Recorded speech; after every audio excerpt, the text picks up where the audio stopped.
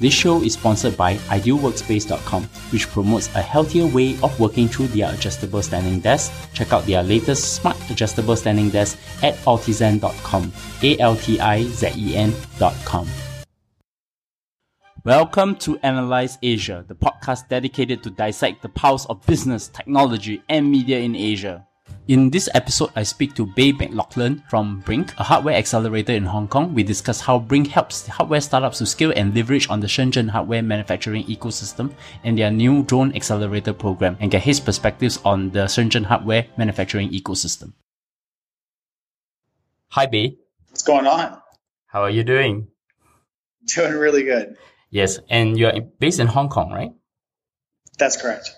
Yes, and I'm talking to Bei McLaughlin, current Chief Operating Officer and co-founder of Brink, a hardware startup accelerator in Hong Kong. But before that, I need to full disclosure. My wife, the founder of Ideal Workspace, is currently incubated under Brink, and they're also a sponsor of our show. So with all that cleared, so Bei, how have you been and what have you been up to? I've been really good. I just got back from almost a month touring all the different IoT and hardware hubs across Europe. And then this morning, we just kicked off with 12 fantastic companies in our go-to-market boot camp and one of our China trips that we run every 2 months with one of our partners, Make in LA, a great hardware accelerator in Los Angeles. So it's been a high-energy morning and a lot of great hardware founders running around our office. And I thought this would be interesting to let you know is that one of my classmates from Singularity University was actually visiting Brink at this time. Yes, I just met her this morning. Yes. She told me to say hi to you. Yes. I wanted to start off by getting to know you better. How did you start your career? I started my career doing accounting and actually marine biology, funny enough. But I transitioned into doing technology startups because I was fortunate enough to get a job with Apple when I was in college. So I was able to start learning what it was really like to work for a big tech company, even in my college years. So I didn't have to wait till I got out. So I was actually able to stay on with Apple during my master's program as well. And then I, went from the big corporate to the startup world. I moved to San Francisco, went into back-to-back startup companies. One of them won, one of them lost. Started my own software company, which I put on pause, lost a lot of money on in 2008. I decided to go back to Apple again, where I helped them create the small to medium business division, which for me was sort of a breakout moment in my career. And then I ended up working ongoing time with Apple, learning how to help software startups, learning how to help accelerators, and then ultimately the venture capital community when I was at Apple, because there was a lot that we could do to support. And big startup companies really act differently than small businesses or mom and pops, and very differently than, let's say, an enterprise company. So I created a division at Apple that specifically focused on technology startups and VCs. And after that, my own C, and then a couple of years later, now Brink, which we've been running 2.5 years now, and very happy with the progress. But, we're always learning and always working hard. So what brings you to Asia, and what is the origin story of Brink then? For me, coming to Asia was two main pieces. The first was I was in San Francisco for almost 10 years, and I feel super fortunate for what I was able to learn and the mentors and access and everything that I did there. But it just started feeling a little bit repetitive for me, and I just sort of lost that spark. And that could just be the time. If you've been anywhere 8 to 10 years, maybe you need a change. But it was also, I had started seeing this hardware trend, and it was with a couple of my friends that had started some of the early hardware companies and a couple of the VCs that were making the investments. And I realized that maybe, possibly the next generation was not going to be just software, that it was going to be hardware, and that if I was going to be a part of that I needed to come to Asia. So I came to Asia, one-way ticket. I've never actually been to Asia a day in my life. My wife and I sold everything we owned in San Francisco and New York, and we moved directly here. And I started going to factories, started traveling to China and various Southeast Asian countries pretty much every week. And then I ended up meeting my co-founder in Beijing at a conference. We had brought on another partner maybe 4 to 5 months later. So it sort of evolved naturally, but it wasn't, I always like to say, it wasn't some master plan. I just knew that hardware was going to be big. I knew that if you're going to do hardware, you had to come to China, and then just was open-minded and doing what I used to do in San Francisco, but now focusing on physical founders instead of digital or software founders. And here we are, 2.5 years later. From working in a corporation in Apple and Intercom to an entrepreneur and investor in French Press Films and Brink, What are the interesting career lessons that you can share? Probably too many for a short interview, but I think some of the things that I've learned that I talk a lot about recently is really knowing yourself as a founder, because I really think that we've gotten a little bit confused about this, and I'm certainly probably been part of the problem, my own way in San Francisco, is everyone doesn't need to be a founder. And when I was in my young 20s, I didn't really know that. So a couple of the companies I was working on, and definitely my own business, it wasn't a bad experience. Obviously, we all learn from everything we do in the world, but I felt this pressure that I was supposed to be a founder, and that even at 24, when I started my first company, that it was almost too late. Everyone else was starting so early, and everyone was a founder in technology in San Francisco. But that's one of my most common threads now, is that everyone is just making sure you know yourself. Being a founder is incredibly, incredibly challenging. And if you want to get into startups, you can definitely get into startups by doing other things, like being one of the first employees, or, after they have fundraising or a little traction, coming in as employee, 10, 15, 20, 25, and still getting that really nice experience that you'd maybe want to transition from being in the corporate space. But on the other hand, one of the reasons I went back to Apple a second time, it wasn't just because of the downturn in 2008, 2009. It was actually that I learned from starting my own business and being in other startups that there really wasn't a level of operational excellence to running these businesses. And I saw over and over again, these companies were stumbling or sometimes even failing. And I realized, okay, if I'm going to learn this stuff, I'm not going to learn it by, reading TechCrunch and going to meetups and pitch nights. I need to actually go to a company I really look up to and respect. So going to Apple for me was a way to essentially get my PhD or whatever kind of postgraduate degree in operations and how to really run a company well. So for me, I'd say that you want to have that balance. Obviously, you can start a company early. You just don't have to. And if just because you're in a corporate doesn't mean that you can, have to be in a corporate forever. You can definitely join smaller businesses and bring that big corporate mentality and all the great education you have there into helping a smaller entity. So I think it's maybe just first and foremost, not putting this undue kind of silly amount of pressure on yourself, that you can do whatever you want to do, whether it be building a startup yourself, joining an early startup, or taking that corporate knowledge. It's all good. And I just wish I had known that when I was a little bit younger.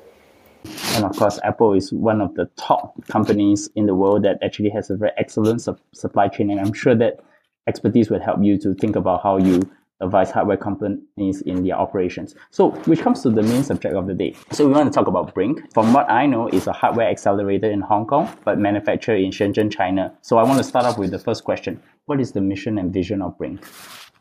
Very simple. We want to help everyone in the world unlock the world's data, so that then we can take that data and improve our lives. And the challenge that we see is that a lot of people, both in software and hardware, start with, I want to change the world.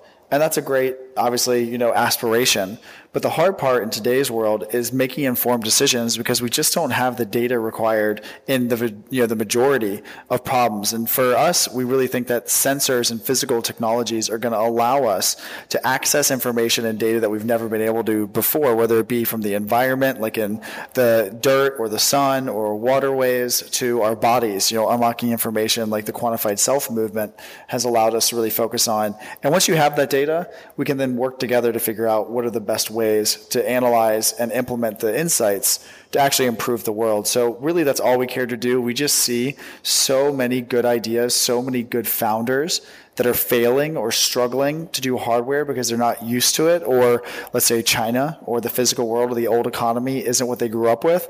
And we really think that these things deserve to exist. And so we did start out as an accelerator. We've since built our studio in China from some of our histories and started helping teams do their manufacturing and distribution. So we're continuing to evolve as we see new problems for different founders around the world, because we just know that this future needs to exist and that we're all going to be better for it. But we've got to help the inventors and the founders out there get there sooner.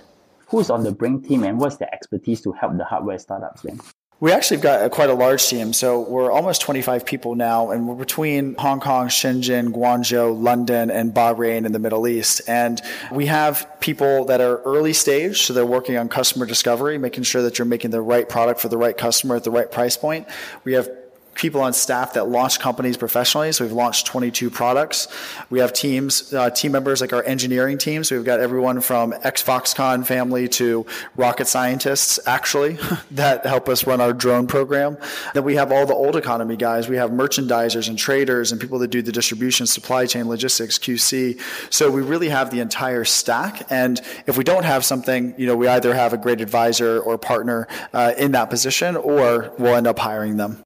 So what's the investment thesis for Brink in how they select startups for the accelerator then?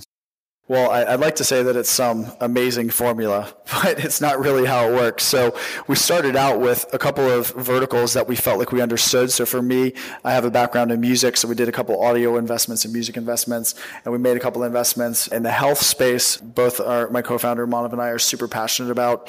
So we really were open-minded. The only thing that we said internally was that the consumer relationship needed to be important. So it could be directly B2C, it could be B2B2C, but we didn't really think we had the background for pure B2B applications like machine to machine or sensor technologies in factories or whatnot. Now, we are starting to look into that more now that we've been doing this 2.5 years. So it's not our core focus, but our only real filter at this stage is that there needs to be an aspect of the consumer relationship that the company, the founders we work with, want to control or are going to have some control over. So it wouldn't just be a sensor that then disappears into the OEM, ODM world and shows up in other devices and the consumer never knows. So how does the accelerator program work for the startups in Brink then?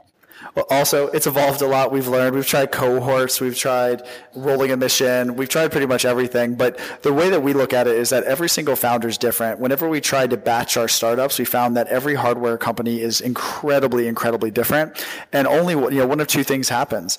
Either you're slowing down the good students, so to speak, the ones that are further along to help the guys that are younger, or earlier in their career, or the vice versa. So really it doesn't make much sense to put them in a batched environment. So what we do is we create a tailored program for every single founder, and we just ask, where are you now and where do you want to go? And we'll create a custom structure for them. And that's because we've been going through this at a very rapid pace. We have 40 years of experience manufacturing, distributing in China, so we're not guessing when it comes to this stuff. So when we review a team, we come to a consensus together with the founders of what we think they need to accomplish and what support they need. And then it's all about one-on-one tailored office hours with us. So we're not a program like other programs that outsource the work to mentors, which is fine in other structures. But for us in hardware, we really think that unfortunately today there aren't a ton of people just lying around available to spend time being a mentor that really understand this space. So for us, it's all about one-on-one time with the founders and a custom curriculum for them based on where they are and where they want to go. So how does Brink set itself apart from other accelerator programs then? Well, I think, we're sort of the only one doing this. So if you look at, all the other groups, we're quite friendly. You actually have groups today in the office that have gone to pretty much every other hardware accelerator in the world. And for whatever reason, teams end up leaving these programs and there's just a couple things that they didn't get or something else they need. So we don't really look at ourselves as competitive as much as actually supplementary, saying, hey, when you leave a program and you need something else, feel free to come to us. We'll be happy to help. Or after you leave one of our programs, if you want to go partner with one of the other groups, please do that too. We'll just be here as a platform to support the life cycle. We have teams coming to us when they've already shipped hundreds of thousands of pieces and still wanting to join us. So we're very, very flexible and look at the end-to-end relationship. At least it's our belief, having done hardware, is that you need to support founders over their entire life cycle because the problems don't disappear. They just change. The companies that are shipping hundreds of thousands of pieces still have real problems, just like the company that's sitting there with their Arduino in their makerspace, wherever they live, just starting out. So which are the interesting companies currently on your portfolio, if you can share some?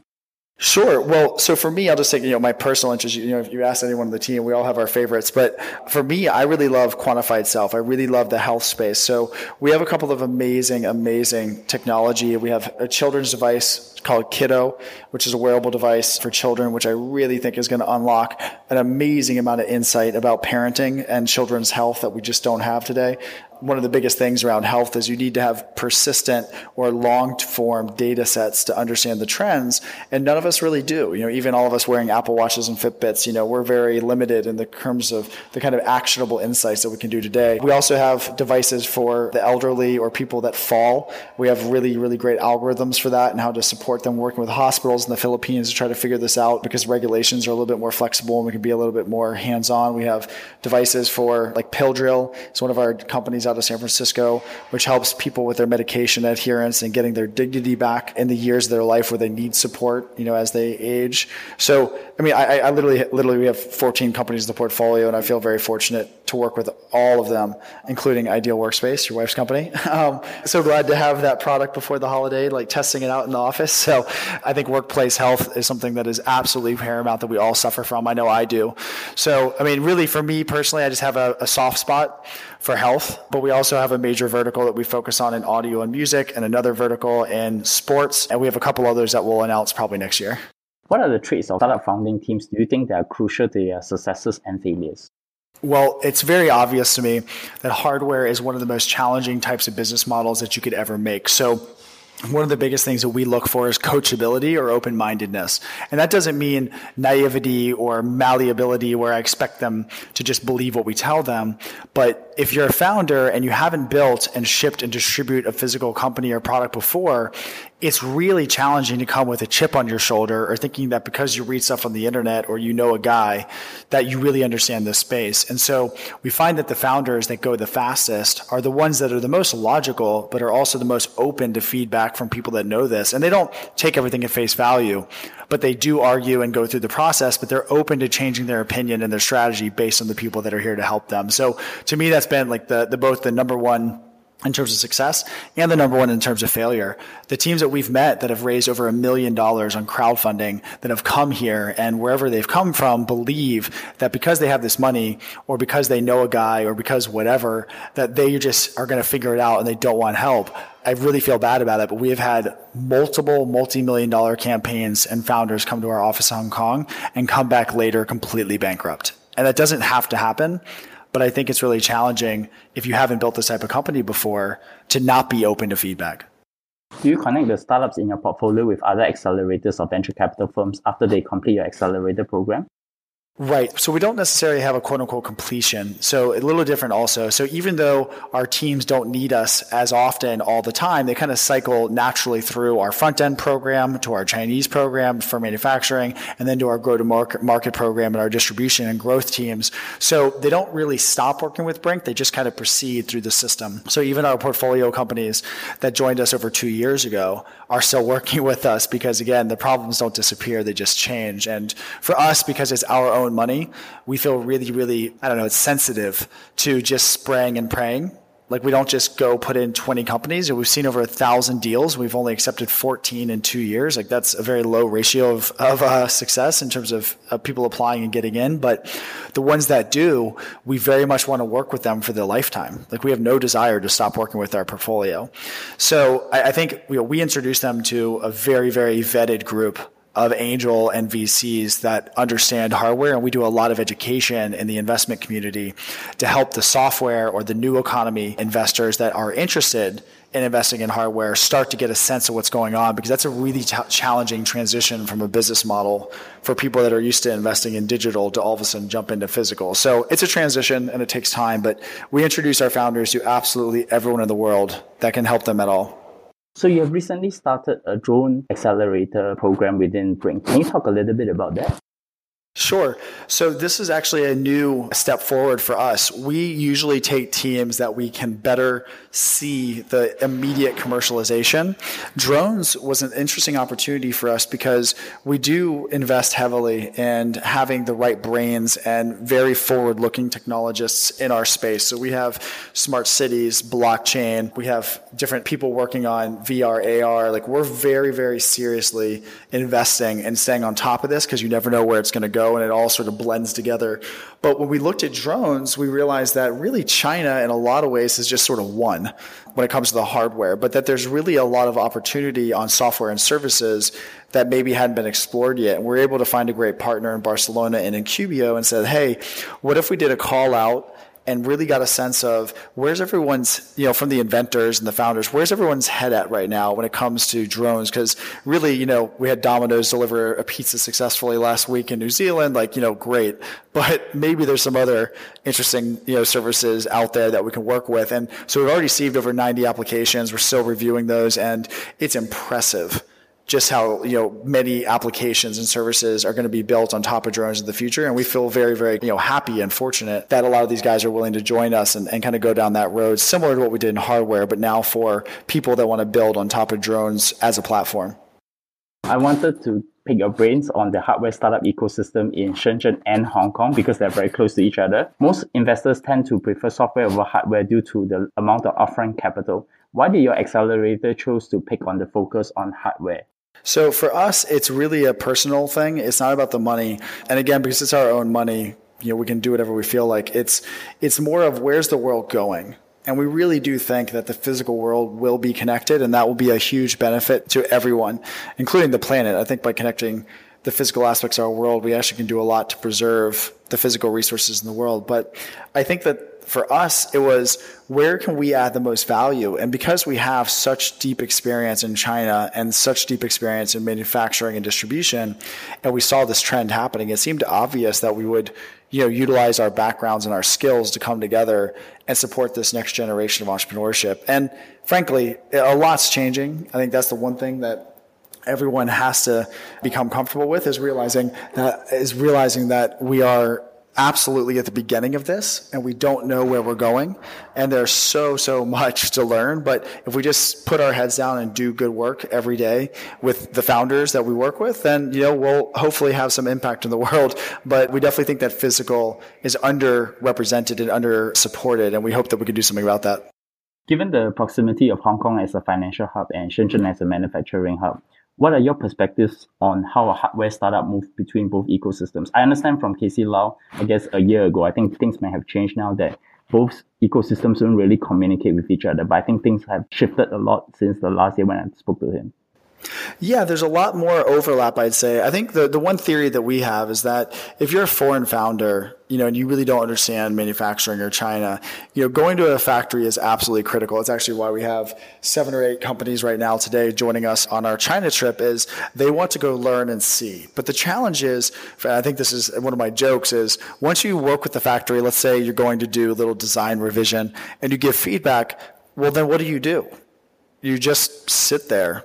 Because you can't help the factory. The factory has to do what they do. And so for those weeks, sometimes it's a couple of weeks at a time between iteration cycles, there's not much you could do. And so you sort of sit stagnant. Unfortunately, the internet is getting worse, not better in China for Western, founders. So it's really challenging to keep running the company when you're sitting behind the firewall. So we see that there's this beautiful marriage, having Hong Kong's access to the Western world, the trade, the distribution, the investors, all the different banks for trade financing, and everyone always says, the legal, setup, and that's great. It's not that important to startups, but it's really, really important that they can access the Western world and all the different cultures and buyers and socioeconomic classes here to understand, what is their product and who's it for.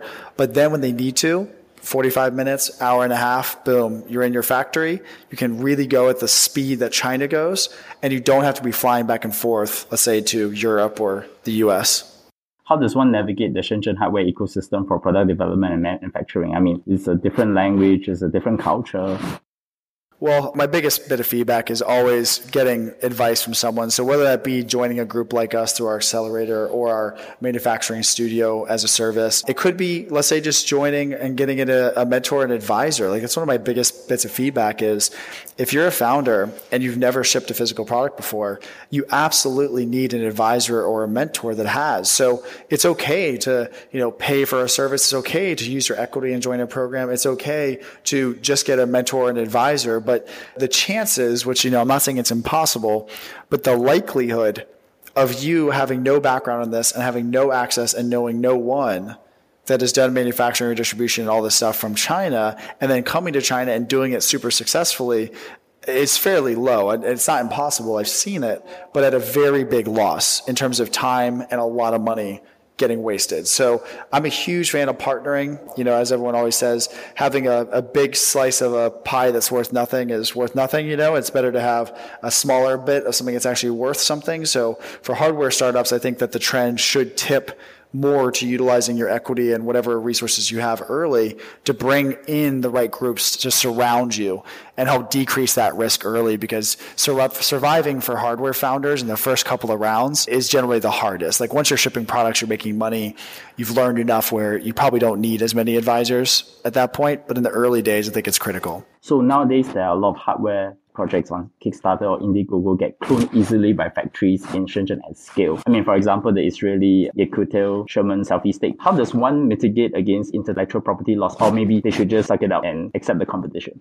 Yeah, well, I always make the joke that if you find that someone's copying you in China, that's an incredible form of flattery and probably a really good sign that if China thinks it's worth making what you're making, you're probably onto something. And if a factory decides not to copy you, that who knows, it might not be a good sign. But there's nothing you can do. You know, I always say that Apple and Samsung have all the money in the world. They have all the lawyers and they own all the patents. And guess what? Their phones still look exactly the same. And all the interactions are exactly the same. So it's one of those challenges. Like I completely understand why people worry about it. But if that's what you're worried about, let's be honest, even if you did figure it out and you were going to be able to, like, let's say, sue someone for something, it's never going to work. You don't have the money. You're not going to win that fight. It just doesn't make sense to be spending your time and, concerning yourself there. One thing that we have found, a couple of our companies where the actual value is their algorithm, we do help them do the filing for their algorithm, but we're not filing the algorithm patents, in China. So it's one of those things. I mean, it's up to you, obviously, but a lot of investors say they need it. Well, the only thing we know for sure is that if you want to sell your company to a large corporation, they definitely will require patents. It's going to be hard to sell your business just on, the commercial viability. So the money you're making, they do need patents if that's your plan. Otherwise, I think commercial defensibility is your best. Just make sure you can sell a lot of products. You can keep the lights on. You have, the ability to produce multiple products after your first product. That's the best way to survive. So, Bei, thank you for sharing your thoughts on Brink and also the insights that you have on the Shenzhen and Hong Kong ecosystems on hardware. So, tell my audience, how do they find you? Easiest way to get a hold of me is on Twitter. I'm just at Beta, B-E-T-A, Bei, B-A-Y, and also on Whale. So you can just go to Ask Whale. It's also in my Twitter profile. I love helping out, giving advice to anyone. So feel free to ask me questions on Whale, and I'll get back to you with a video response and get part of the conversation. Just enjoy. Like, we're here to help. If I can connect you guys to anyone, I'd be happy to do so. And you can find me at bleongcw@bernardleong.com. Subscribe to us at Analyze Asia, ANALYSE Asia. We can be found on iTunes, Stitcher, SoundCloud, Acast, and TuneIn, and of course, Google Play only in the US market. Of course, drop me any kind of feedback anytime you want to. And of course, the year is coming to an end. And Bei, thank you for coming on the show. And we're going to have a Merry Christmas and a Happy New Year. My pleasure. Thank you. You too.